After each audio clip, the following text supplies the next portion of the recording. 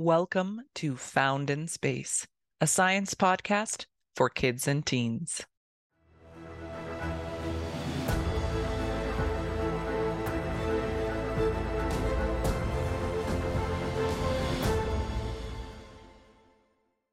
Eva asks the wonderful question of what is the space-time continuum and how are space and time connected? Awesome. So when we talk about space-time, we are talking about a mathematical model. So basically a way of trying to understand where and when either objects or events are in the universe. So space-time has 3 spatial dimensions and 1 temporal or time. So a dimension would be a direction that you can go. So let's start with our 3D, with our 3 spatial dimensions. First of all, you can go forward and back, right? Just imagine a line coming straight out from the middle of your forehead, going straight out in front of you and straight out behind you. That's dimension number 1. Now, we could also go from side to side. So you can imagine that going straight through your ears, right? Back and forth through your ears. Those are our first 2. But there's also up and down. That's our 3rd dimension. And using just those 3 dimensions, we can describe where something is. Now, we also need to add in time, though, because we need to add in when is it in that place. So with time, we can think about time being forward and back. So if I want to talk about in the universe where and when a supernova took place, I can use these to describe that. And so space-time is a way of trying to understand all of that together. And it's really looking at the relationship. How are things related to each other in the rest of space-time? Now, we often use the idea or the mental picture of a fabric to try to describe space-time. And this is really helpful in a lot of ways when we talk about things like gravity and black holes. Thinking about space as being a fabric that can get warped and changed is really very helpful. Now, for space and time, the 2 are connected to each other. And when you pull on one, you're kind of pulling on the other. So here's something to try. Take a look at your shirt or if you have some other sort of fabric around you.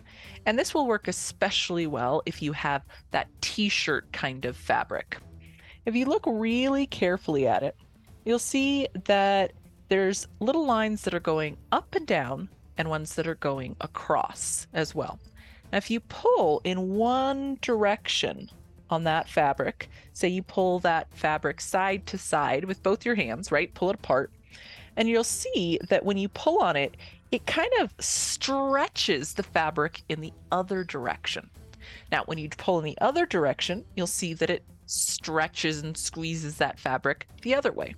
So we think that space and time are kind of like that too. So when we talk about mass in space-time, warping space-time, we don't just mean that it warps only space, but it also warps time. So this is really cool, right? So the more massive you have of an object, let's say you've got a planet or you've got a star, we imagine that bending the fabric of space-time, making a curve in space-time. And not only is it bending the space, which is what would be creating the gravity there, but also the time. And this is where something called time dilation comes in. So the closer and closer you get to that massive object, the slower and slower time seems to go from the outside perspective. It's always going to be normal for you, but from the outside perspective, someone looking in, it seems like the time is slowing down. Now, this idea has actually been verified experimentally.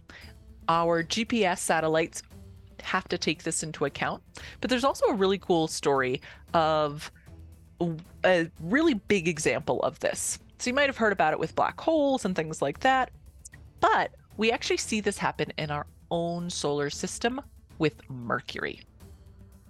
So when we were just starting to find other planets in our solar system, not just the planets that we could see with our eyes, we had found the planet Neptune. People knew to look for it because we had already found the planet of Uranus. Now, when studying the orbit of Uranus, scientists noticed that it was a little bit off from what they predicted it should be. And one solution to why it was off like that would be that there was something else that also had gravity pulling on it. So something else was also warping and changing that space, the shape really of space-time. And that turned out to be Neptune. Now, scientists were also looking at the orbit of Mercury and noticing that it too was just slightly off, just a little bit off from what they thought that it should be. And so they thought maybe it was the same situation happening with Mercury as we had found with Uranus. And they calculated that there should be a planet a little bit just around the sun, so closer to the sun than Mercury was, but it was only a little bit away from the sun, so it'd be so close that we couldn't actually see that planet because it was in the glare of the sun. When you try and look at the sun, you just see the bright light from that sun. And so we're going, oh, well, that's maybe why we never seen this planet before. It's closer to the sun than Mercury is, and it was named Vulcan. So Vulcan is the Roman god of the forge and volcanoes. That's where we get the word volcano from, right? Vulcan. And so scientists kept looking and looking and looking for this planet that should, according to the math, be there. But they never found it. And the reason that they didn't find it is because it doesn't exist. There's a different explanation for why Mercury's orbit was just a little bit off. It's not that it was being pulled on by another planet. It was that it's closer to the sun than Earth is. So it is actually experiencing time a little bit slower than Earth is because it's so close to that curve. That's deeper in that curve of space-time than we are. So time is slower on Mercury than it is on Earth. And time on Earth is slower than it is on Mars or at Mars and so on. Now we would expect to see this as well around black holes, but black holes are really massive and you can get really close to them. So this time dilation would happen to a much greater extent. But we can see it on a little tiny scale here in the inner solar system as well. Okay, Eva, thank you so much for this question. This is a great question. This is just one of those words that gets used a lot, and we just sort of assume that everybody knows what we're talking about. But it really is very simple, right? We're just talking about time and space and saying that those two things, they go hand in hand. They're related to each other. And when you pull on one, you're actually kind of pulling on both of them.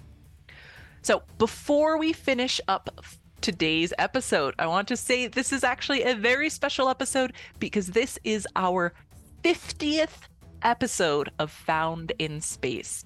So I wanted to thank all of you for being here and really, really thank you from the bottom of my heart. This is amazing to get to talk about space, learn about space and science together, and your wonderful questions. So thank you so much for being here.